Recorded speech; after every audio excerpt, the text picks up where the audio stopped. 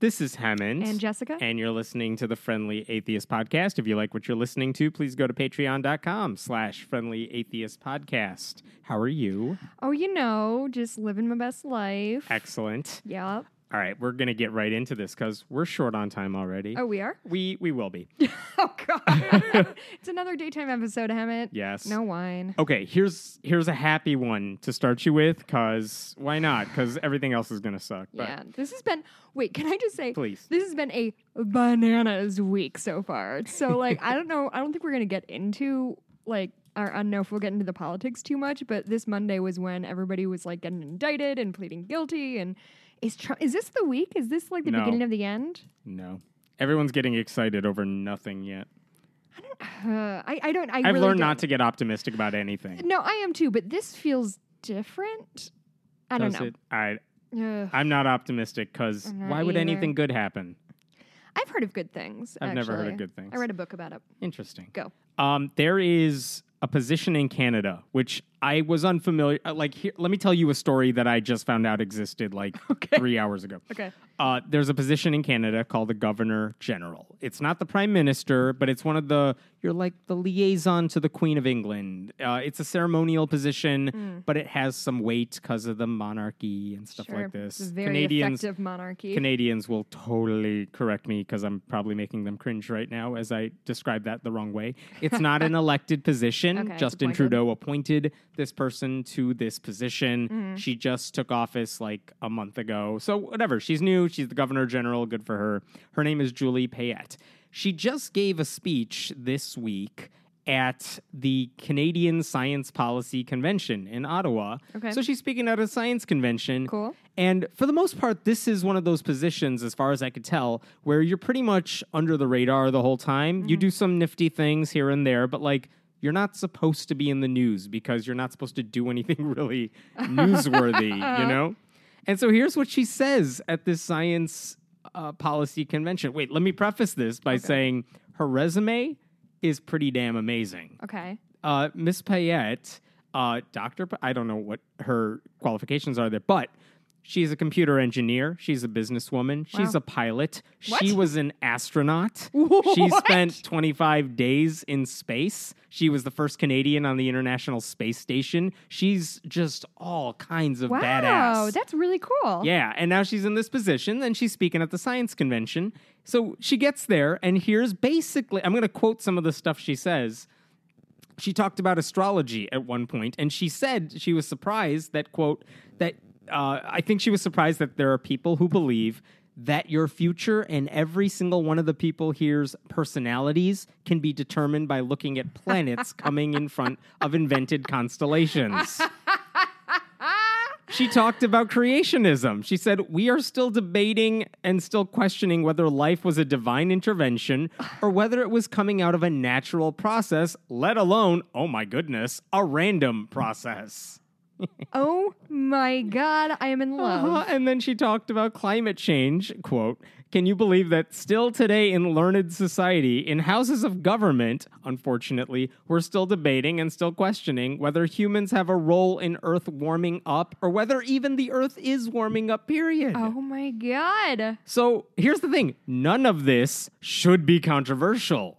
No, This but is also, what normal what's she doing in a ed- ceremonial position? Let's get I know, put her in the let's get science be our position. president. Here's the thing, though. In Canada, they actually have other scientists in positions of science. So it's not. I know. Are it's you weird. telling me? Are you telling me that in Canada, people who make policy on science are scientists? Yeah, they know what they're doing. So it's not like, oh, they How should put dare her in you. there because they don't have any scientists. No, they Right. already have scientists in those positions. So it's not like they don't have that. She'd be the most qualified scientist in our government, maybe, but. Yeah, so this should not be controversial because in what I just said, she didn't say anything that is weird. She's not denigrating anybody. She's pointing out, hey, scientists and hey, general public, since you're probably tuning in, it's not weird to talk about climate change and man's contribution to it. It's not weird to say astrology is totally messed up and why do people still believe it today? And it really shouldn't be controversial to say, yeah, we know how evolution works. And people who don't accept it, they're denying reality. to paraphrase her. Like that, it shouldn't be controversial, but we live in a world where people are going to see that and say, oh my goodness, I can't believe you said that. Yeah, I don't know, man. Astrology is definitely one of those things I can't get my hackles up about, even though, like, it's dumb. But, like, I don't know what to respond when people are like, oh, what's your sign? I'm like, oh, Libra. And they're like, oh, this, that. I'm like, I can't. Yeah, I would be more furious about that one if people were using that to guide policy. But when they do it to evolution, it's no different. It's to say, hey, I'm going to believe in something silly because I want to, and there's no evidence for it, but who cares? Mm-hmm. Like, yeah, astrology, they're not making policy around, but other stuff they are. Right. So it's all part of the same thing. I feel like, okay, yeah, go ahead. There's a guy at CBC News, Aaron Wary, who wrote about this, and he was very offended, weirdly, because he was offended by the fact that she was being, to use his slur against her, she was being interesting. And she shouldn't be interesting in this role. I think that was his way of saying, like, why are you talking about a political issue? Yeah, that was passive-aggressive as fuck, though. And he said things like, those who read and write horoscopes would be entitled to take offense. He also said, she commented on evolution. Religious belief might generally be considered sacrosanct, or at least a topic that the appointed occupant of Rideau Hall, this whatever, is a reporter who said this? I don't hit commentator. She should avoid commenting on. And he also said about climate change, like, it is, and the faith. It is vital that the public have faith in the Governor General's objectivity. Governors general are best advised to avoid being too interesting. Yeah, cool. A dude telling a woman in power to shut up. How a refreshing smart woman and cool. in power who knows what she's talking about too. Off, dude. No, fuck that guy. Like, yeah. And he's not alone, by the way. This isn't just one dude saying. He's not There's alone, so many people. But still, fuck that guy. Yes. Like, how fucking dare you? Like, how could you? Yeah, no. This is not, no.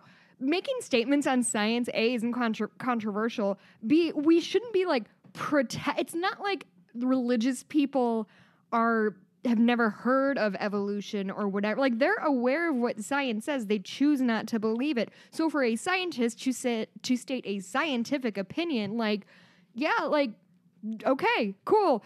Par for the course, that's what I think we all expected. I mean, in his view, if I have his position correct, if you have a bunch of people walking around saying 2 + 2 = 5, and you have this person who knows what she's talking about saying, no, it equals 4, and can you believe there are people who think it equals 5? He wants her to, like, she might offend math skeptics, so she should shut up about it. That's the thing, though. Like, it's all the same. It's all the same kind of idea of, yeah, we have people who have figured this out and you can check their work if you really want to.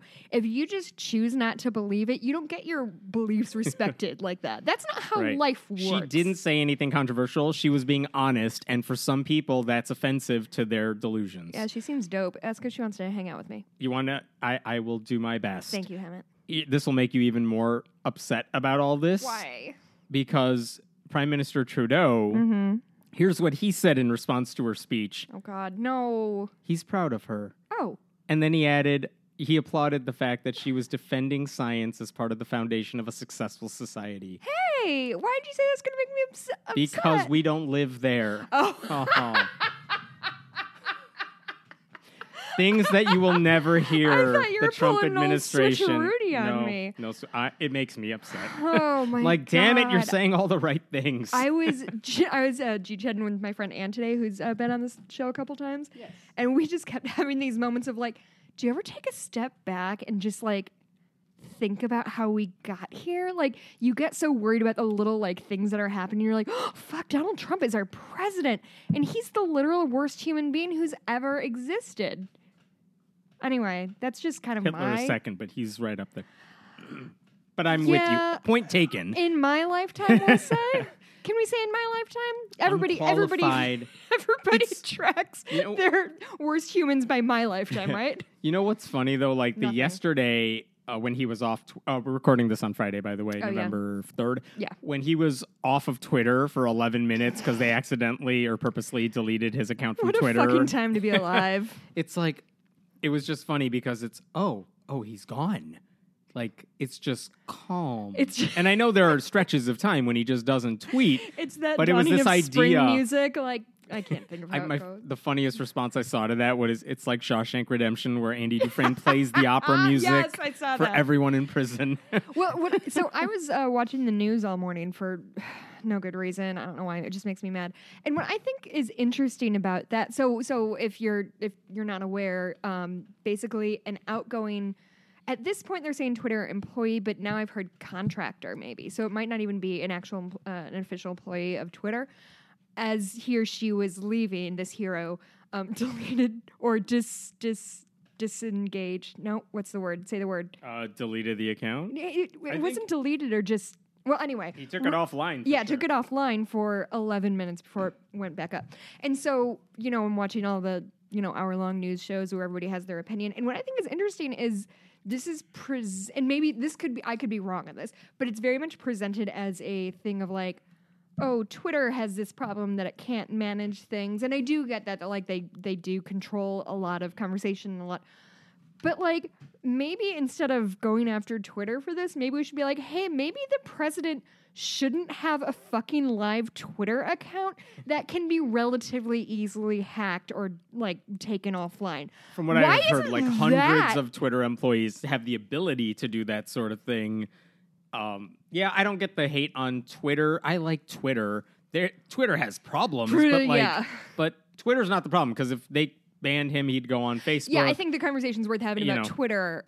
Don't blame the medium because the messenger is crazy. Right, and like he's the and God, let's step back a fucking year in our life and see how everybody was flipping the fuck out over Hillary Clinton using a private email server, and now we have basically the president like vaguely threatening nuclear war on Twitter, and everyone's like, yeah, no, he just says it like it is. Like, how is this the world that I'm living in right now? That was the scary thing to read about yesterday's thing. If a Twitter employee / contractor could delete his account, did he have the ability to post under his name? And the answer Twitter says is no. No one has that ability. But like, what if someone could have gotten in and just said, we're launching a nuke right now? Like, oh my God. All right. If you got a hold of Trump's Twitter account, would you do something like really grandiose or really, really petty like I would? I resign, period. No. Like if you hacked into it. That's exactly what I would post. Oh, that's what you would post. I thought you meant you resigned to the position of his... Oh, that's pretty good. I was going to say, that would mess with everyone's head. I would say something like a lot of mistypes and be like, sorry, can't type using desktop computer, hands too small, or something like See, really that's exactly what petty. That would be entertaining, but part of me would be like, oh, all the mistypes, that's probably him. And like, I just wouldn't even think of it. That's the point. You could keep the ruse up. Yeah. And it'd been in his tiny, tiny hands. like little baby claws. It's amazing how he can tweet with those claws. So Pat Robertson. Yeah. Because we don't talk about him enough. Here's the setup for this. Okay. He does this Q&A on every episode. Some lady writes in to say... How long is each episode? Of his show? Yeah. An hour? Oh, is it? I thought it was like one of those 5-hour marathon shows. No, it's like an hour every day. News, big quote hands. Oh, I guess it's daily, so that's what So she writes in, and here's the gist of the letter. My 15-year-old son died earlier this year. Oh. She's clearly grieving. She's like, why would God allow that to happen? Oh, no. Fair question. This is not going to go well, Hammett. A constant religious question that comes up. Why does God let horrible things happen to good people? So, again, imagine if you're a Christian, even if you're Pat Robertson, like, if you are a Christian in this position, what's the sort of thing you would say to this mother, this grieving mother? I feel like usually it's something to the effect of, like, he had fulfilled his time on this earth, or God needed him in heaven, or he was too good for this world, or... Although I have heard in that particular situation, one of my, like, earliest memories of being like, religion fucking sucks, is when I was, junior high maybe, a family who lived near me, there's 5 in the family, and there's a big car accident, and the father and the youngest son died. And it was like in my community. It was like it shook up. It's in like the kind of Hinsdale Downers Grove area. But anyway, I remember my mom talking to somebody else. I was eavesdropping on my mom's conversation because I was a super chill kid. And she relayed that some mom had said to the grieving widow who had lost her husband and son that they must have done something for God to have punished them. And Oh I was my like, God. cool. That and like when my dad made fun of somebody for being an anti-vaxxer when I was like 6, I think those really set me on the track to where I am that'll do today. it. Isn't that fucked? I mean, I was going to say it would be really bad if they said this is part of God's plan, but Yeah. but that was way worse than I thought they Yep. would say. And I thought that's And what Pat Robertson this would is say. like third hand. My mom I know. could have been exaggerating, but also I'm going to believe it's true. Yes. I thought Pat Robertson would say something like, this is part of God's plan. It sucks. You will be reunited in heaven. Whatever. in I heaven thought is that's where he popular. was going with this. No, that's not the answer he gave. He did express some like sadness on her behalf, but here is literally what he said. And he's saying, the loss of a child is bad. We don't know. He said, I assume your son was living for God. I don't know anything about him. Oh, God. Then he adds, trying to think about how God is thinking about this. What would have happened maybe 10 years from now? Oh, no. Would he have started drinking? No. Would he have gone away from the Lord? What would have happened? Did he do the he could have been Hitler thing? Pretty much like God wanted to bring him to heaven for a reason, and maybe the reason was he was going to become an alcoholic or an atheist. And The two worst things a right. human can be. And that's why God had to take him early, because he didn't want to see him go down that route. I think that's what Pat Robertson is saying. God killed your son because God knew he was going to become an atheist. Which, to put that another way, is to say God punished him because he dared to question God in the future. Yeah, it's future crime. Like, that's mafia hitman sort of crazy stuff. Not loving God wants to love you.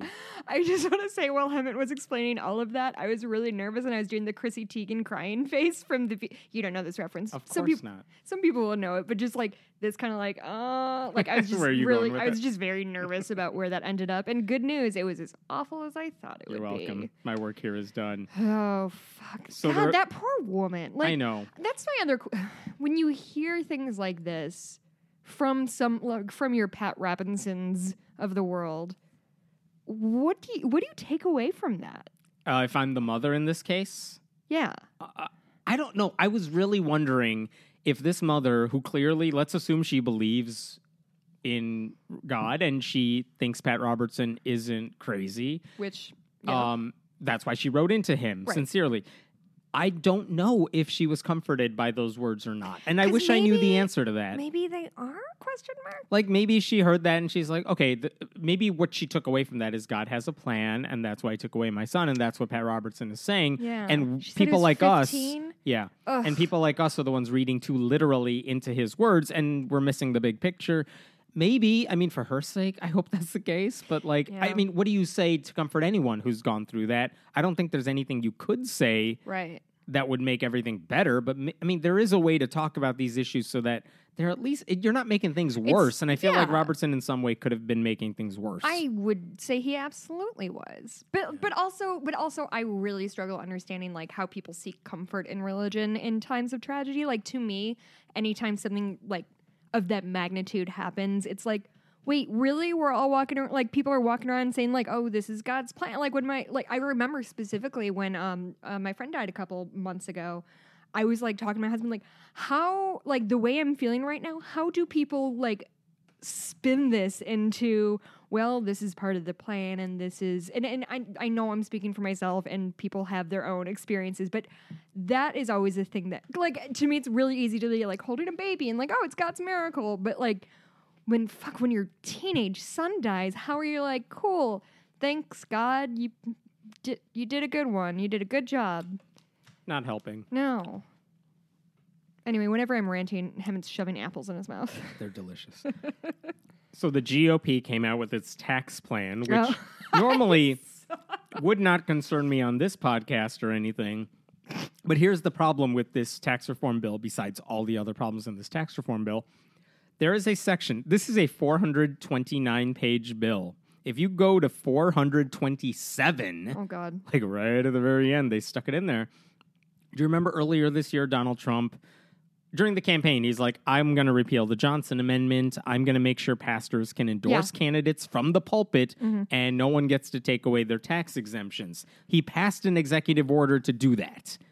It didn't really have any teeth to it, and the ACLU kind of like said, we were thinking about suing you over this, but honestly, it doesn't do anything, so we're going to skip this one. And then Congress tried to pass it, and I don't think it got anywhere. And so American Atheists, they did pass something, and American Atheists has sued over that. That lawsuit is still ongoing. But here's the thing. In this tax reform bill on page 427... Did you read all of those pages? I totally did. Damn it. I'm so proud of you. Sure. Here's what it says on page 427. Basically, what they say is 501c3 nonprofits, they're not supposed to endorse candidates. They're not supposed to do political activism as a big part of what they do. And this offers an exemption here. And what it basically says, it's a lot of legalese here, but it's a special rule relating to churches specifically that says basically if they are promoting a candidate in the normal course of business, they can't be punished for that in the sense of no one can take away their tax exemption. You can't go out of your way to do this. Like you can't, I guess. You can't like hold a rally, but that's you can what I was say thinking. Something during service? I think that's exactly what they were going for. And they said because of your endorsement, you can't like suddenly take in all this money. And that's their way of saying we don't want you to become like super PACs like secretly and just start raising money for candidates that you shouldn't be raising. That sounds like really soft language, though. Yeah, and if I have this right, and again, not a lawyer, but whatever, if I have this right, in theory, a wealthy member of the church could say to the pastor, I want you to get on stage and endorse this candidate that I support, and if you don't, I'm not giving you the money I normally give you.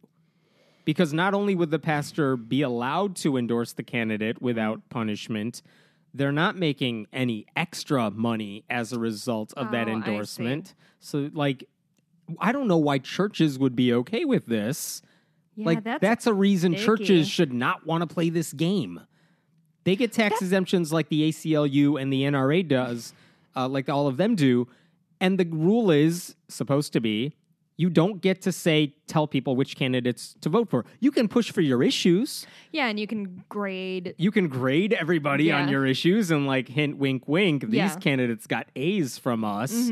Yeah, everyone does that. That's fine. But to tell people like this is who you're voting for, like that's where it crosses the line. And this bill, if it passes in this form, which it's not looking super great. Who knows? Right. If it does, though, this would allow pastors and only pastors and religious leaders to get away with it. Fucked. And here's where it may come under a lawsuit because already I believe American Atheists said we're going to file a lawsuit if this bill passes because they're saying this exemption is only for religious leaders, not all nonprofits, which means American Atheists couldn't play this game. Right. The ACLU couldn't play this game. Satanists could. The NRA could not play this game. Yeah. This is specifically for religious groups, and that's a problem. So it's no one's talking about this on TV because they're talking about the actual tax implications and why it's bad. But they're sneaking this in there because there's so many reasons why it's bad. Yeah, there's so many reasons it's bad. This one's, I fear, going to get lost on television. Right. But you know, the good reporters have mentioned it in their analyses of these things. Right, and they're trying to pass it by Thanksgiving, right? I'm sure they want to pass it as soon as possible. But here's what I want listeners to know. Every single one of you should call your member of Congress, even if they're Democrats. The number is 202-224-3121. And tell your member of Congress not to support this bill with this language in it. Because maybe you're represented by a Republican who's going to vote for it. Just tell them, look, I have complaints about tax reform, but this language specifically you need to change, you need to alter or get rid of it, and then we'll hash out the tax stuff. Yeah. But, you know, they should know that this means something to you and it's bad. Yeah. And you know what? Here's the neat thing. There are thousands and thousands of religious leaders who have written a letter to Congress saying, we don't want this. Yeah, we don't want to play politics. We like church because it's a sanctuary from the real world of politics included. Like, they don't want to play this game. Yeah. And from what I saw today, they if they lose more than 22 Republicans, then it won't pass. And so far, already 5 have said they won't support it in its current form. So, like, we're on the way, which also reminds me of... I usually don't watch the news during the day, so I'm, like, all about this right now. But I was watching MSNBC, and Stephanie Ruhle was interviewing a congressman. I didn't write down or a senator. I didn't write down his name. But she was asking him about like specifics about the bill. And you know how they love to talk about like broad strokes. And so he was like, well, this is going to close a lot of tax loopholes. And she goes, can you tell me one? And he said, well, there's going to be more than one. We're going to close a lot. And she goes, name one. And it was just my favorite moment of like, sir, this isn't difficult. Like, it's such garbage. I was a little bit of a tangent. Barry Lynn, who's the director of Americans United for Separation of Church and State, he's been there for like 25 years. He's fantastic. He retired. They had a big party for him yesterday. Louis Black, the comedian, was the MC. There's video of it online. Nice celebration in his honor. At one point, one of the speakers was Congressman Jamie Raskin, who's one of the, we think he's secular, but he won't say he's secular, that sort of guy. He's awesome, though, in terms of his voting record and things like that. And one of the things he pointed out when he was talking was that when he was in the state government, or I think maybe even the city council years ago, one of the members of that council, maybe the mayor, said something like, we want to put the 10 Commandments up somewhere because a lot of other cities are doing it. And this is obviously something he didn't want, separation of church and state and all that. And, you know, I think the joke that he was making, but he was telling a true story, is that he said, instead of voting on the 10 Commandments and putting it up there, I would like to propose that we vote for every commandment one by one. Because when people say they want the 10 Commandments up, they don't actually pay attention to all of them. No! And so just like this loophole thing, like they don't know the specifics of what they're talking about. They just know it sounds good. It's the same idea here. That's so good. I love that. That's amazing. Yeah, I don't know. I don't remember if that ever worked or he just kind of said it and no one paid attention to him when he said it, but it was a good story. Okay, so hopefully that won't pass for a lot of reasons, but that's an important reason for it to not pass. There is a pastor. They want to end the adoption credit. Tax credit, like student loan stuff is going to be affected. It's not a good bill. Anyway, there's a pastor, Greg Laurie, pastor from California, mega church, and there was a sermon he gave maybe a little more than a month ago, but it only came to my attention this week because a Christian outlet wrote about it. And here's what he was trying to tell people. Oh, God. It's a bad start. I know. He was trying to say, you know, you should all be not just Christians, but like proud Christians because Christians are awesome. Sure. And I'm going to quote exactly what he said here. So, you think about the great hospitals and the great universities and other things that have been done historically in our country. In almost every case, at least in their original state, they were started by followers of Jesus Christ. Oh, Pause. Okay. He's not necessarily wrong there. Like Harvard University, for example, that was a religious school. Now it's not. Whatever. Okay, keep going. But if you're saying started by followers of Jesus Christ, that really is like a pretty broad yes, it is. brush, yeah. He goes on. You look at the great relief organizations in the world today. They are Christian organizations. Christians are always on the front line wherever people are suffering, which is funny because you could interpret that how you want. But it doesn't matter if they believe or if they don't believe. It doesn't matter if they're Christian or Muslim or if they're Buddhist. If there's a tragedy, if there's a calamity, Christians give, Christians help. Christians are always doing these things regardless of who the victims are. Gotcha. Yeah. And then he went on. Here's the kicker. When's the last time you heard of an atheist relief organization? They do this every fucking time there's a national disaster. Heathen purse? There's no such thing. But there is Samaritan's purse, isn't there? Non-believers vision? No, I've never heard of them. Oh my God. But I have heard of World Vision. They don't care.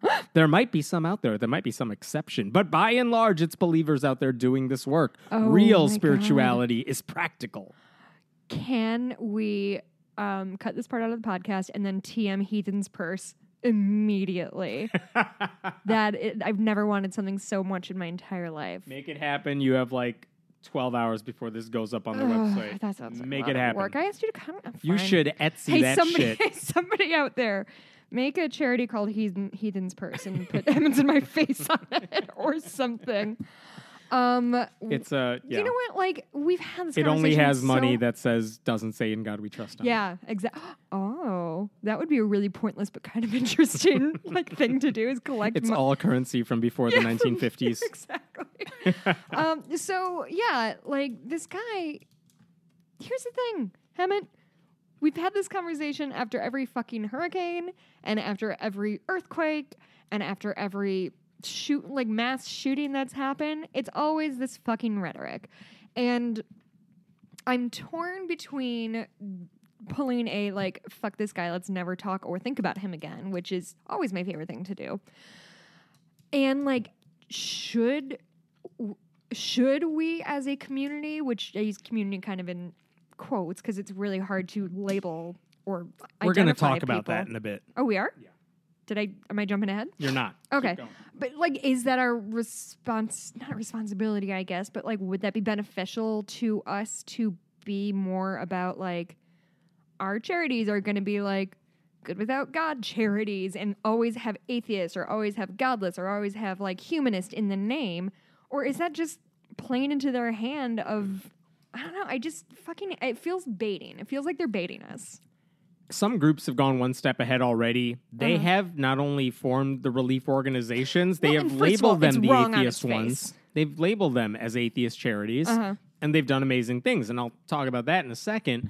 But the point is, I don't think there's any amount of money they could give that would change this guy's mind because he clearly didn't do the research. Well, he's being willfully ignorant. And yeah, if you search atheist charity on Google, all these names will come up. He didn't bother doing that. So I don't know that any of that, what you were suggesting, I don't even think that would make a difference for people like him. Yeah, you're right. I mean, but I think this is also kind of part and parcel with this sort of authoritarianism thing that we're seeing where like somebody says something definitive and everybody like applauds and feels good about it because people do this, whether it's from the pulpit or whether it's Donald fucking Trump. If he says something definitively, then nobody does a fucking thing to double check or fact check. They just take that and run with it. And by the way, when he said that, again, happened more than a month ago and didn't even cross my radar. Yeah. It didn't appear anywhere. Do this every time. And the Christian publication that actually I got this story from, they didn't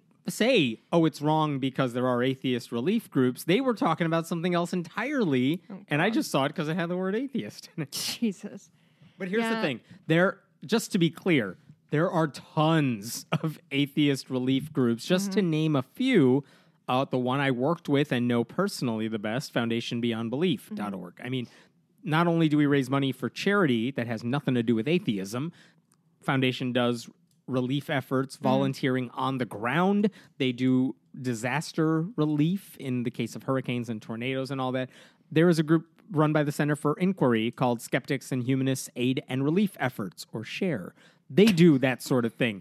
Freedom from Religion Foundation does non-belief relief. They gave more than about $100,000 after the recent bout of hurricanes. Oh, cool. And they just announced this week that they were giving $100,000 to Doctors Without Borders to help the Rohingya refugees who are like the Muslims from Myanmar who are being horribly persecuted.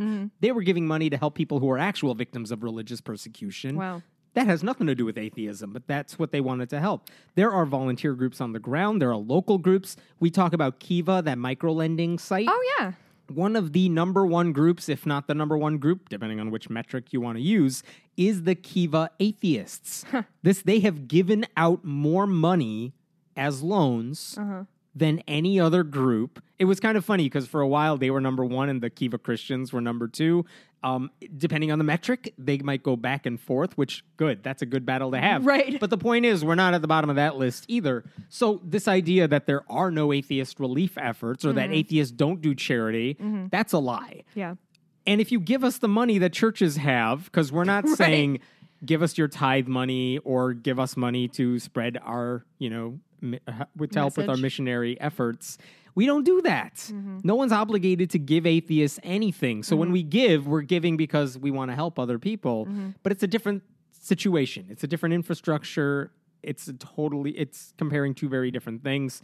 But what bothers me is that this pastor is spreading this lie that is so easily debunked. Yeah, and it's fucking old. It's an old lie. Hey, do you know any local charities? Should we organize something for this holiday season? That's a good idea. There are groups in Chicagoland, I know, that do soup kitchen work, food pantry type of stuff. Oh, yeah. No, because I did a food pantry? What was it? A couple of years ago. Yeah. I did We should look into that. over Thanksgiving and Christmas. Yeah. By the way, this happens with pretty much a lot of the bigger local groups. If you know an atheist group in your big city near you, there's a good chance they're going to organize something over the holidays. And if you're around, you should take part in it if you can. If you're in the greater Chicagoland area and you have interesting either volunteer opportunities or charity opportunities, get at us at friendlyatheistpodcast@gmail. Yep. This can be my project once my contract ends at my job. Excellent. All right, totally different story here. Disney Channel show that neither of us watch. I just wasn't expecting you to say Disney Channel. Hey, we talk about everything here. Everything. Okay, also, you don't know me. I could watch it. What is it? This is true. True story. I was once in this area where I had very limited access to channels. And so it's late at night. I'm I want to watch TV, but there's no game on of any sort. And I've seen Sports Center 8 times in a row. There's got to be something else. All that was there was the Disney Channel. So I'm all right, I guess. So I watched all these young adult, the shows that are not cartoons. And that's the story of how I haven't ended up on an FBI watch list. And so I saw the same episodes 8 days in a row or something. Oh my God. So I know these shows now like the back of my hand. Anyway, one of the shows that I haven't seen. My niece and nephew came over and watched something on Netflix and just fucked up our whole algorithm. That would be annoying. So there's a show called Andy Mack. It's a show that I'm sure someone's heard. Is it a spiritual sequel to Secret World of Alex Mack? I was wondering the same thing, and I have no idea. You didn't do research, Evan? I didn't watch that show, but I was I've heard of a show like this. Oh, it's not the same one. No, I wonder what the relation is. That show is dope as hell. I don't know. So they have a show called Andy Mack. There's a main character who I don't know what he does. Okay. But that main character, one of them, admitted that he has a crush on a guy in a recent episode. Sorry, I'm not wearing pearls. I need to crutch them. Yes, thank you. So that was it. That was not clutch. Clutch. Here's the thing. That should not be a controversial thing. It's oh, he has a crush on someone. Okay, I will react as whatever I'm supposed to. It's a young adult crush on a TV show. Whatever. And everybody, wait. Can I guess who Yes. got involved? Is it the Million Mom group? Yes. Is it? Yes. What's their numbers now? Are they 1 million moms has approximately 3,700 followers on Twitter. I thought there were at least 10,000. No, not even. Oh, bless their hearts. So they said this episode would take away children's. They said it would take away children's innocence. Sure. And they began a petition against Disney. Against Disney, you say? Disney. Blogger Matt Walsh, who's your favorite guy ever. No. He called Disney anti-Christian. Okay. Ken Ham, the creationist, said parents shouldn't trust Disney. And then added they're in. really going to take Disney down. And then added in a plug for the Creation Museum and Ark Encounter because those are good family-friendly alternatives. To a television show. And it wasn't like they. It Don't wasn't let your kid like watch this show. Travel to Kentucky instead. it's not like they had some weird teenage sex scene. No. The kid literally said or another character was oh, you have a crush on the guy, and he's uh-huh. That was pretty much the whole scene. That was it. You should write television, Hammett. That I was really really compelling. should. I was Thank swept you. away. I do scripts. So none of that was the worst one I saw, though. That was not the worst reaction. Really? The worst reaction came from this Christian activist who writes for WND, WorldNet Daily. There's something else now. Linda Harvey. She said that she talked about the show. She's basically, you know what? I'm okay with that storyline. Oh, no. I don't mind that they had a gay character on that show. There's going to be a got you moment, isn't there? Yeah, here's what she wrote, because this was an article. What if Disney told the truth, because they own all these shows, what if Disney told the truth about the frequent origin of same-sex attractions in youth? A heartbreaking but realistic angle could explore what happens when a boy is molested by an adult male or an older teenage boy and then finds himself with same-sex desires, feelings that were absent prior to the abuse. Oh, my God. I'm going to eat an apple while you react. Okay. I have a lot of feelings about this. Surprise. Okay, first of all, this timing is really fucked because this is also the week that the Kevin Spacey thing came out. So I'm kind of running a really angry campaign about this this way that people combine homosexuality and pedophilia. So if you haven't been paying attention to celebrity news or whatever, Kevin Spacey was Anthony Rapp, who was an original Broadway cast member of Rent, who like very, very close to my heart. I feel like he's my friend. Get at me, Anthony. He said that when he was 14 years old, already active in Hollywood, he was in Adventures in Babysitting. Kevin Spacey brought him into a bedroom and tried to quote unquote seduce him. I didn't read a ton of details because I didn't want to. And on the heels of that, and whether it was to justify it or divert the story, Kevin Spacey came out as gay, which is a rumor that's been going around for as long as I can remember, that Kevin Spacey is gay and in the closet for whatever personal reason he has. And so he just fucking handed all of these right-wing assholes on a fucking silver platter this one-to-one connection that Kevin Spacey made about himself of, oh, not a pedophile, I'm just a gay guy. Like, what the fuck are you doing? So this shit is so deeply damaging. This rhetoric that this woman is saying, because that's saying every gay person in the world, which, by the way, they never talk about gay women. What the fuck is that all about? Like, what happened to gay women that made them gay women? This rhetoric of you're only gay because you're damaged in some way, or you're broken, or you were abused. It shows you they've never talked to a lot of gay people. But here's the thing. People, you know what happens to many people, not all, certainly not all people who are damaged, or abused as children, is very frequently, if they don't get help and circumstances line up in a certain way, they end up being abusers themselves. So if you pretend to care about kids getting abused and the consequences thereof, maybe fucking take a look at that instead of doing, like, being gay is the most fucking benign thing I can think a person could do. Like, it means nothing. And so if you're having this faux outrage about kids who are abused, which, by the way, you're fucking not. Like, of course you're not worried about kids being abused. There's a million things you could be doing if you were worried about kids being abused. No, fuck this woman. Like, this is such garbage. And to pretend... No, oh my God. I'm sorry. I lost track. I'm just mad. Yes. That's the right reaction. But like, how... No, it's just bigotry. I mean, there's nothing redeeming about anything there. It's just a nasty stereotype that they have. And what's weird is for this person who has been around for many years and talking about these issues, who's clearly learned nothing from anybody about these issues. You don't get to this point without absolute willful ignorance. Yeah. Or just living inside you. And that's why I'm really, really concerned about like echo chambers and like whether I end up in one myself if I just like listen to people who agree with me and like say the same thing back to me.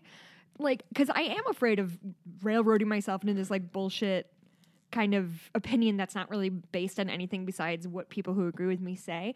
But like, I cannot imagine anything to the extent of me saying like, oh, the only people who are priests were raped by priests as children. Like, as if that makes any fucking sense. But like, have the confidence, like publish it on the end. Like, I think I've said this before on the website, I know, but like if everyone talked about Christians, conservative Christians, the way they talk about everyone else, then they might have a legit claim at being persecuted.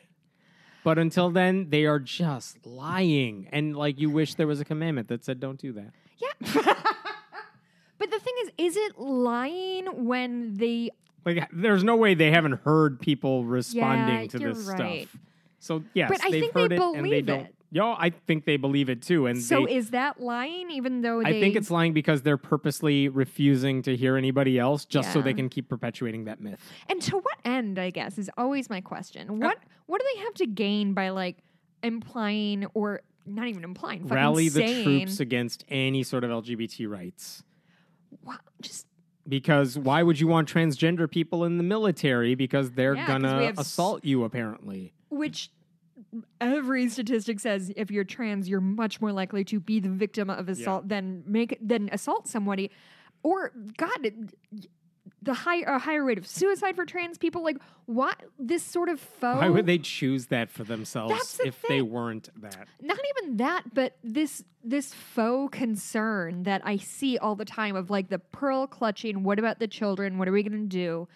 When it's this invisible non-thing. Whereas if we go up to them and say, listen, like, I think it's 25 trans women of color have been murdered this year so far, and like they're like your mortality rate as a trans woman of color is at like hugely higher than most other populations. God, I kind of am recalling that. I hope that's close to being accurate. So we can point you to a real at-risk population, real people who are dying, and even beyond that, if you want to like step out of your LGBTQ sort of bubble, there are literal human children starving in the streets. But what are you worried about? Your kid seeing a boy have another crush on a boy on Disney? Like, get your fucking act together and stop pretending you give a shit about anybody beside yourself. Yeah, there's plenty they could do. They never do. All right, one more normal, regular, angering story for you. Not as angry as the other ones. Okay. There's a college in Missouri. I'll use college with big quote hands. Called the College of the Ozarks. It's a Christian school, private school. It has the distinction of being the least friendly school in the nation for LGBTQ students. Wow. I mean, you would expect to see Christian schools on that list, but they're worse. That'd be a race to the bottom, too. Yeah. And it's like, this is a school that says... aren't most schools just say you can't be gay? Like, how can you be less? Well, according to its handbook, Yikes. What it says in there is you get... I mean, a lot of Christian schools will say there's disciplinary action if you are in a same-sex relationship and actually doing something within that relationship, which, how would they even know? But okay. But this school in particular, the Ozarks, says there will be disciplinary action for anyone supporting people who are transgender, or seen touching or caressing someone of the same sex in a sexual manner. Like if you dare to touch someone in a gay way, basically, they'll come after you. So anyway, it's not a friendly school. It's not a place we would ever go to. Okay, that's a given. That's the background for this. They just instituted a new program this year. It's a mandatory patriotism class for freshmen. Rooney. And before I get into what that class is, you got to know one other thing about College of the Ozarks. Yeah. They don't have a football team, but they have other athletic teams. And they said not only are athletes, like, you can't kneel during the national anthem at their school, which, okay, I get it. They're like big on this fake patriotism thing, so you have to stand up. So they'll punish their athletes. But here's the thing. If their teams play another team that allows students to kneel, they won't play that team. Huh. Which is weird because, like, you're forfeiting because the other team had this kids do something. It's a weird thing to forfeit on. Not them. Well, I mean... Well, but here's the thing. So, like, you're this is the school. You're punishing your own students. because someone else allowed their students to exercise their First Amendment. Yeah. So they're the ones doing this patriotism class. And the school's president said, we want to make it clear that we're not... Oh, I'm sorry. This was about the school saying we're not going to let our kids participate in an athletic event where we think disrespect for the flag is okay. But here's the thing about their patriotism class. Their goal is to encourage an understanding of American heritage, civic responsibilities, love of country, and a willingness to defend it. On the surface, that's fine. Well... But here's the thing. Like, their version of patriotism seems to be you have to sing the national anthem. Nationalism. It's this nationalism. Your love of country is how you display it and like how you look when you do it. So the people kneeling during the national anthem are clearly not patriotic to them. The people who would sit down during the Pledge of Allegiance, atheists, not patriots.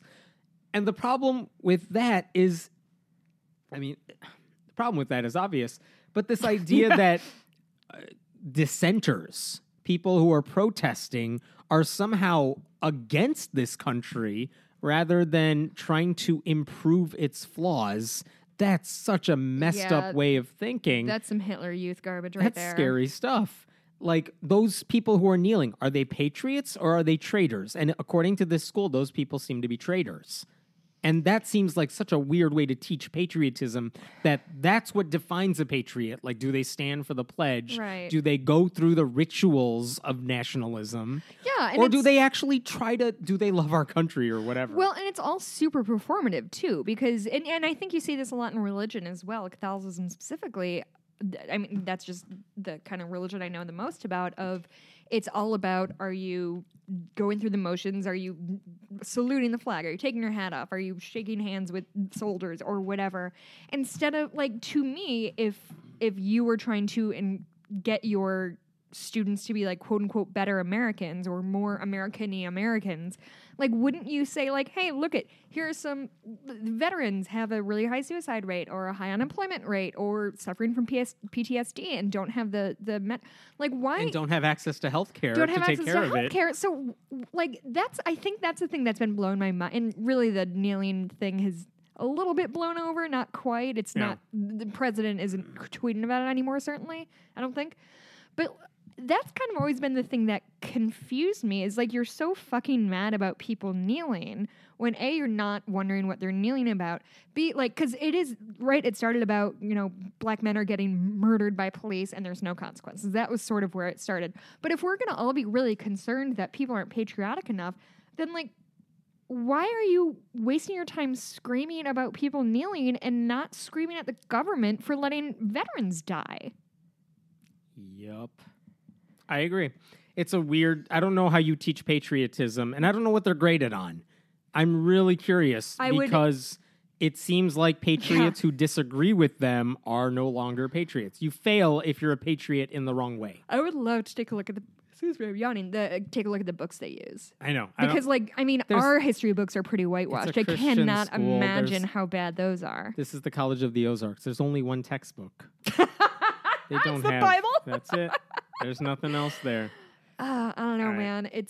That feels icky, doesn't it? It really does. It just, they were bad enough and they found a way to make it worse, and they're doing it with patriotism. And really, in hindsight, like, it reminds me of, like, being in preschool and, like, having to face the flag and say the Pledge of Allegiance. Like, a bunch of 4-year-olds, like, and you know how kids say it, like, I'm and like, apparently that like kid is more patriotic than the one who knows what's in the pledge and chooses to take a seat. But I know isn't it's 4, that fucking, like, in hindsight, like, remembering standing there, like, this feels very, like, culty or something. I don't like performative patriotism. I think it's fucking dumb. Yeah. That's my thesis statement. I'm for with today. you, and that's because you're a traitor. All right. Here's the last thing. I don't even know what I want to talk about this, but I want to bring it up. There was a conference a couple weeks ago, the Mythicist Milwaukee conference, where they invited a bunch of, like, really right-wing atheists who... Oh, like the YouTube? Yeah, like stars. the YouTube folks who get Do we talk about this on mic or off mic? I don't know. Okay. We talked about it at some point. Yeah. But they get really excited when they, like, challenge feminism, but they don't really talk about other issues as much to me. Okay. But anyway, I don't care about that. Oh. The question that came up was, like, I don't want to deal with that one again. The question that came up is, like, what's happening to the atheist movement? And capital A, capital M. Yeah. And is it dead or whatever? I thought Seth Andrews, who does The Thinking Atheist, did a really nice job of talking about it in a recent episode, and we'll have a link to that. But here's where I think he really nailed it. It's that there has never been one movement. Right. There may have been a time when everyone was kind of talking just about God 10 years ago when all those books came out and Hitchens, the new atheist Dawkins. movement kind of. I get that a lot of people had an overlap that we were all talking about God doesn't exist, and it's easier to find unity in that sense. But now, I don't know, this is what I've been talking about when I speak to groups, different atheist groups lately. It's that we don't talk about that anymore because there's less of a reason for us as atheists in a room together. I don't need to give you a list of reasons why God doesn't exist. Yeah. You know that. You're already an atheist, right. So I don't need to waste my time trying to convince you to be an atheist. So I don't really talk about that ever. But the neat thing about this, and this is something that I've definitely seen over the past several years, is that if you see atheists talking about stuff online, on blogs, podcasts, whatever, they find whatever niche they want to live in. So, I mean, if you look at books that have come out written by atheists, they're not just books about why God doesn't exist or why religion is bad. It's about, here's how you raise your kids as atheists. There are several books about that now. It's the one we talked about, The Queer Disbelief, that I'm working on. It's about why we should care about LGBTQ rights. There are books about why atheists how should you deal with family situations? How do you deal with the loss of a loved one? those are topics that we don't really talk about much, but we should. And it goes beyond just does God exist or not. And the point I'm bringing up is there are a lot of atheists who talk about things I totally, totally hate. Like, I think they're totally wrong, and I think it's bad information. Like, for example, the anti-feminist stuff. Oh, okay, is gotcha. Yes. Like, okay, that's ridiculous. But the idea that that represents what all atheists think, because oh man, I've seen so many people have slurs against YouTube atheists are this and that. I'm like, I watch a lot of YouTube atheists who are really, really interesting and smart and good. And yeah, there are some that I'm just like rolling my eyes every time they put out a video. Right. But it's not one group. We don't chat about this stuff ahead of time. You just see a bunch of people doing their own thing. You didn't come to the conference last time? I know, right? Podcasters too. There are a bunch of atheist podcasts. I have a hunch that anyone who's listening to this podcast probably listens to another bunch of atheist podcasts too. And none of us are talking about the same stuff either. Like, we all have things we like talking about and we focus on. But the point that Seth was making is that there is no one community. There never was. There are, and if you want an example of how that theory doesn't work, I mean, there are atheists who are Republicans. There are atheists who are anti-abortion. And I've never seen much of an effort to include them in larger events like the recent rally or whatever. And, personally, good. I don't want them there. But there are atheists who are using their atheism as inspiration for whatever it is they believe. I'm an atheist. I believe that if we don't believe we come from God, then we are, I don't know, human beings from the moment of conception, because it's not a question about science, whatever. I don't know what their point is. I think they're wrong. But I don't know, and no one, I think, would accuse them of representing everybody. Right. And I don't know why it's so easy for some people to say, well, there's someone on YouTube who has a lot of subscribers and they're like an asshole to a bunch of people. Therefore, they represent everybody. It's like, no, he is. We should call that out. That's fine. But it's not like he represents everybody, just like the Westboro Baptist Church doesn't represent all Christians. Right. Like, it's a weird thing when you hear the movement. You mentioned community earlier, and I think every time you do it, and I do it too, it's like when we say the atheist community, it always comes with a disclaimer that it's just the easiest way. And the lines are really blurry. They are. They're totally blurry. So I don't know. Anyone who says the movement is dead, like, they're... See, I think that's interesting. So... kind of because I really came up into the atheist movement with this kind of new atheism thing. Like, I sort of I started getting heavy into it in like 2010, 2011. Like, I've been an atheist since I was 19 or whatever. And I think it was almost it's almost growing with the people in the movement, because I think when it first sort of came onto the scene, and obviously the new atheists aren't the first atheists, right? Like, they've been around forever. But this new atheist movement came into sort of the public sphere a little bit more. And so when you first present atheists, you have to be like, we don't believe in God, and we think we can be good without God. Those are usually our two big, like, points. And I think we've just beat that into the ground. Because the people who believe that you can't be good without God are never going to change their mind. And those who would agree with us probably do already. So, like, what are we going to spend our entire movement saying, like, hey, guys, we still don't believe in God, guys? This is why I think the 2012 Reason Rally, which was the first major massive event with every big organization involved after all those books came out, got a ton of people because they'd never seen anything like that before. Right. But the one in 2016, I mean... I've had my own critiques of that, but I think one of the reasons it didn't get the same enthusiasm or response is because, okay, we've done that. I don't need to proclaim my atheism because there's so many resources out there for me to be able to do that already. So just saying I'm an atheist, that's not going to really, I'm not buying a plane ticket for that one. Right. I've seen the same thing at local conferences like 5-10 years ago. You would draw way more people if there was some local atheist conference. Now, you're not going to see as many people. Doesn't matter who you bring to speak there. And I think part of it is not that the movement is dying. It's that this isn't a thing people necessarily have to get excited about, worked up about, because being an atheist isn't as big of a deal as it used to be. Yeah. Even though we have a lot of issues to argue against. Sure. We see religion and government, whatever. But that alone isn't the big deal. I guess the way I would kind of rephrase all that is to say it's not that the movement is dead, it's that the movement served its purpose and has sort of fallen out of need, right? Like, I've heard a saying about nonprofit groups, like every nonprofit group's goal is to put itself out of business. Mm-hmm. And in a sense, you're right. Like, I think that's happened in some ways. Blogging, for example.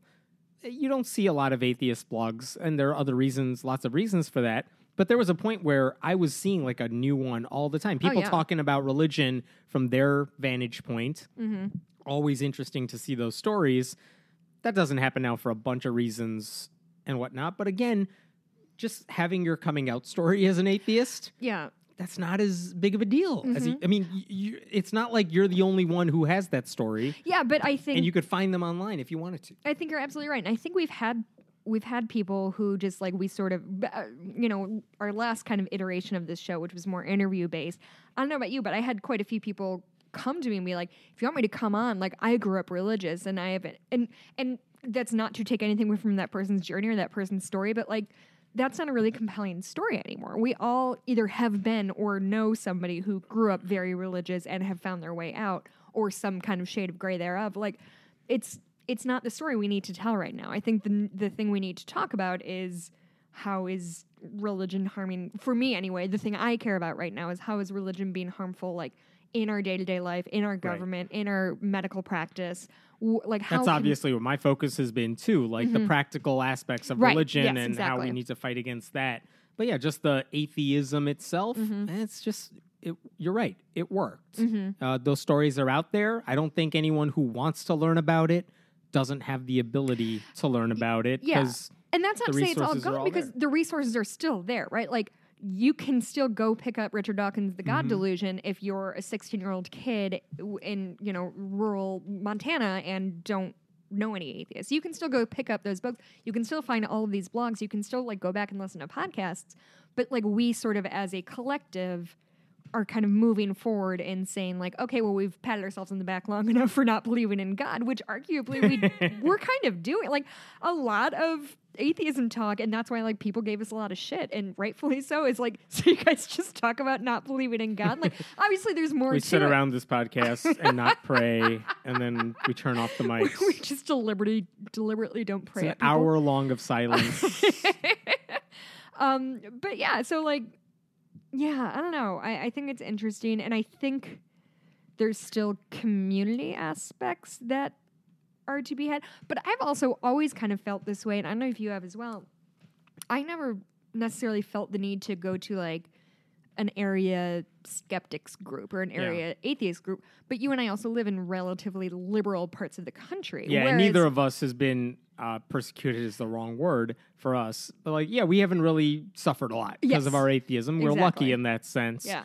I totally see the benefit to those groups if you're not in that position that we were lucky enough to be in.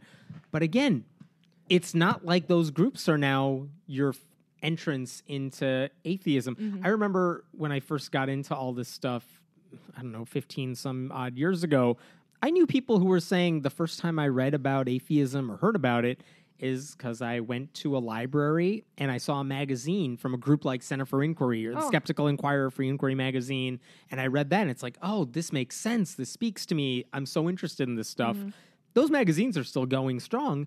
But I will tell you that in the past several years, I haven't met anyone who said I became an atheist only because that was my first entryway into We've atheism. sort of saturated the marketplace a little bit more. Yes, there are resources for anyone who wants them from your fingertips. You know what I mean? Yeah. So that, okay, if you want to learn about this stuff, cool, it's there.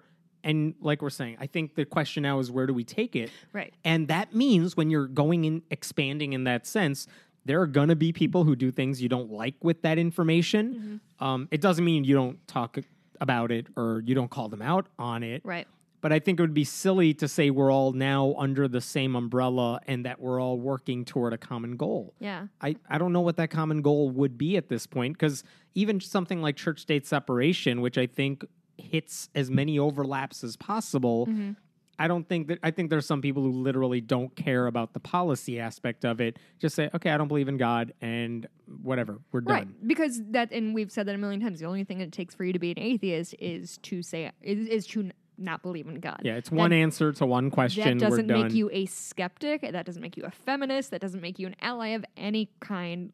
It just means you don't believe in God. And so, that's fine. I will tell you that one of the things I've tried to do personally is to find voices that I really like who are saying things that I think, oh, man, I want to help spread this as much as possible, whether it's on YouTube, especially on YouTube, or online somewhere, and try to publicize it to as best as I can. So, like YouTube, for example, it is frustrating when I feel like YouTube atheists get lumped together into one little batch of crap.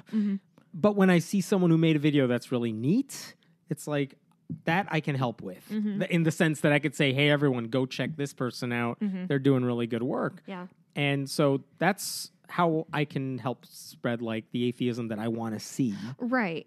Like, these people are doing something neat with their beliefs or non-beliefs. And I feel like this is a conversation I've had with, like, friends and family for me personally of, like, I feel like sometimes I'm not doing enough and, like, is what we're doing. But, once in a while we'll get emails from people who will say that kind of thing of, I live in rural X state, and it's great to hear people who agree with what I say because I don't get that in my everyday life. And that means a lot that we can be that person for somebody. But I do often feel like, are we just kind of in a circle jerk of like just talking about stuff without enough action? And I don't know. Like I've been thinking about that a lot. Like could the Friendly Atheist podcast be doing more? Again, all the more reason to say, here are some groups that are doing things really interesting that I like. Yeah. We talked about the relief groups and everything. Cool, go support them. There are political groups that are working to do statewide work on behalf of church-state separation under the name atheist or secular or whatever. Cool, go support those. And if I can draw your attention to them, awesome.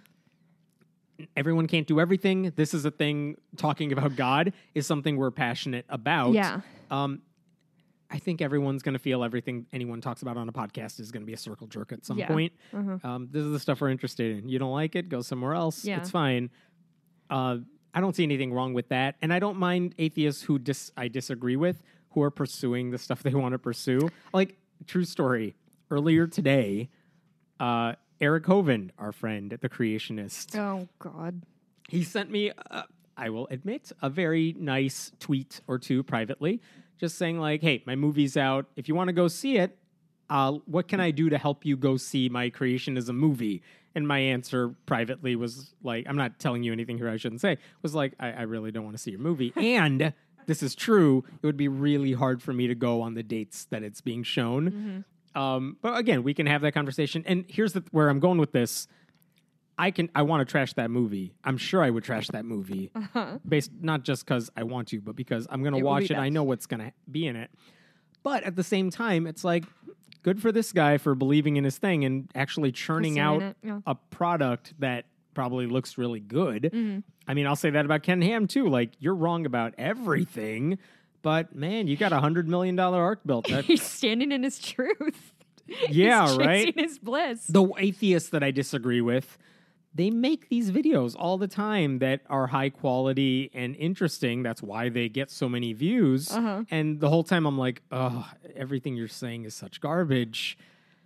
But it's hard to make stuff. It's like there's like line Facebook groups that are like, of all the things that never happened, this didn't happen the most, or like, have you seen those that you just like you just like tag it in the comments of like some garbage story and be like, I'll take this didn't happen for 500. It's just shit like that. That like the first one I ever saw was like, it's a group that's it, all men are canceled, and it's just anytime like you see a dude do something awful in the comments, just link to this group. It's just a dumb like thing that's trending right now on Facebook, and by right now I mean 2 months ago, because obviously if I know about it, it's over.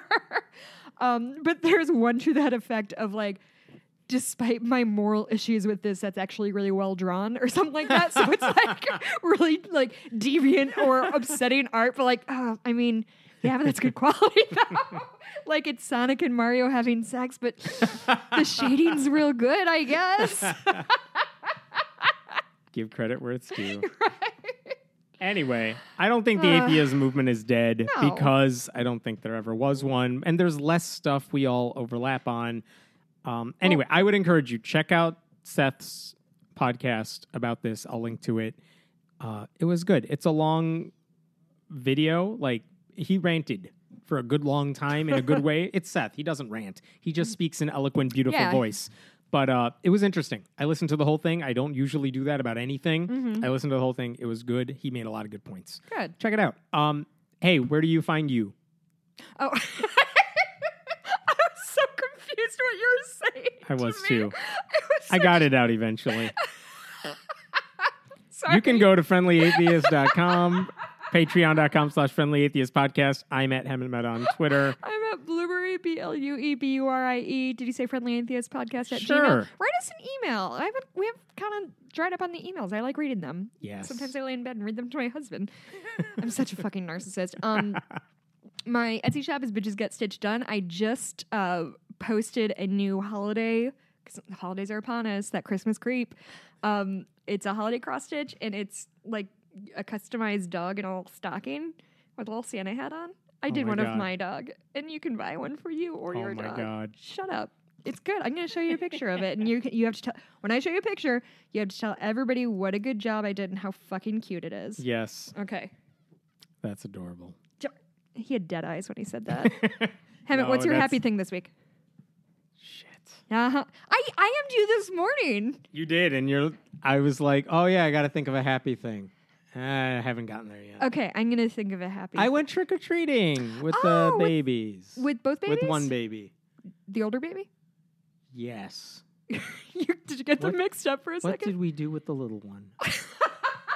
He's fine. I'm He sure was in the trick-or-treating He bag. was driving the car. What did she dress up as? She dressed up as... Is it this princess thing that I keep touching with my foot under your Peppa- kitchen table? Peppa Pig, What's this tutu? which I didn't realize was a thing, but apparently it's a thing. Oh yeah, that tutu. Is She that wore that. part of the thing? I don't actually know, but I think she wore it there too. It's like a cute pink tulle tutu, and it's under Hemmon's table, and I keep touching it with my toe, and it makes me feel really uncomfortable. We haven't gotten to the cleanup section of Halloween yet, That's fun, though. but there you go. Um, That was fun. It was Yeah. cold, but it was fun. yeah, that's fun. We stayed home. I did a last minute dress up thing because usually my husband and I are super into Halloween, but like a lot of financials and other stressors have been upon the Greif household in the last few months, so it sort of fell by the wayside. But it was our first Halloween with the dog. And so last minute, so our dog, if you haven't seen a picture of her, I don't know why you haven't. That's all I do on Twitter is post pictures of her. She's white and has like a little black mask kind of on that covers her eyes and ears. And so I was like, oh, I know. We'll put a black shirt on her and we'll wear masks and hats and we're all black and we'll be like burglars, like bandits. So that's what we were. It was, I did see that picture and I enjoyed it. yeah. I mean, considering the whole costume cost $8 for all of us, and that's included. We found a child. We went to Goodwill and found You like found a child? we found a child. Congrats. We had to donate him back though. He didn't fit. Huh. We found a child's like maybe a 3-year-old's shirt, like a long sleeve shirt, and we put it on Dottie and it fit her perfectly. And she didn't seem to hate it, but she gave us some eyes about not liking it. Oh my God. My happy thing this week is so my brother and my 2 friends and I are in a group group text. Sure. You know what the kids are calling it these days. Yes. And every day we do the New York Times mini crossword puzzle and tell each other the times. And it's just a thing I really enjoy every day. And I'm not very good at crossword puzzles, it turns. My friend, This is what I do every night. you do the mini crossword puzzle every day? I do the real crossword like an Oh. adult. Oh, well, I mean, it's just why are you trying to shit all over my happy thing, Hammett? You're welcome. That is my happy thing, actually. Shitting all over your happy thing is my happy thing. Oh God, what is this show? Okay, yeah, Bitches Get Stitched Done is Yes. Get Stitched Done is my Etsy. Go there. Atheist is an offer code. Somebody just used it, and I forgot Oh, I had nice. done. Hey. I forgot I had done it. Ha. And I was like, how come this didn't cost as much as it's I got- supposed to? I forgot one story. I got literally 2 minutes because I got to go. Where do you have to go? I have to practice, Mm. but I'm coaching something. Oh. But 2 minutes we'll spend on this. It happened just before you got, before we started recording. Uh huh. Harvey Weinstein, Fuck him. that guy, was spotted in Phoenix, where he's in, quote, rehab. I thought he was in rehab in Europe. No, it's in Phoenix now. But he was spotted in a bar with a hat. The hat says 2:24. And it's like, why would you 2:24? It's like, what is 224? This is according to TMZ. It is a Bible verse. If this is accurate, the book of Acts has a verse. ACTS Acts has a 2:24, which is a section about how Jesus rose from the dead, even though they tried to kill him. Oh, God. That's the right reaction. Fuck we'll end on that note. That motherfucker. That guy. Bye. We need to sign off line. That's not me yelling that motherfucker. Bye.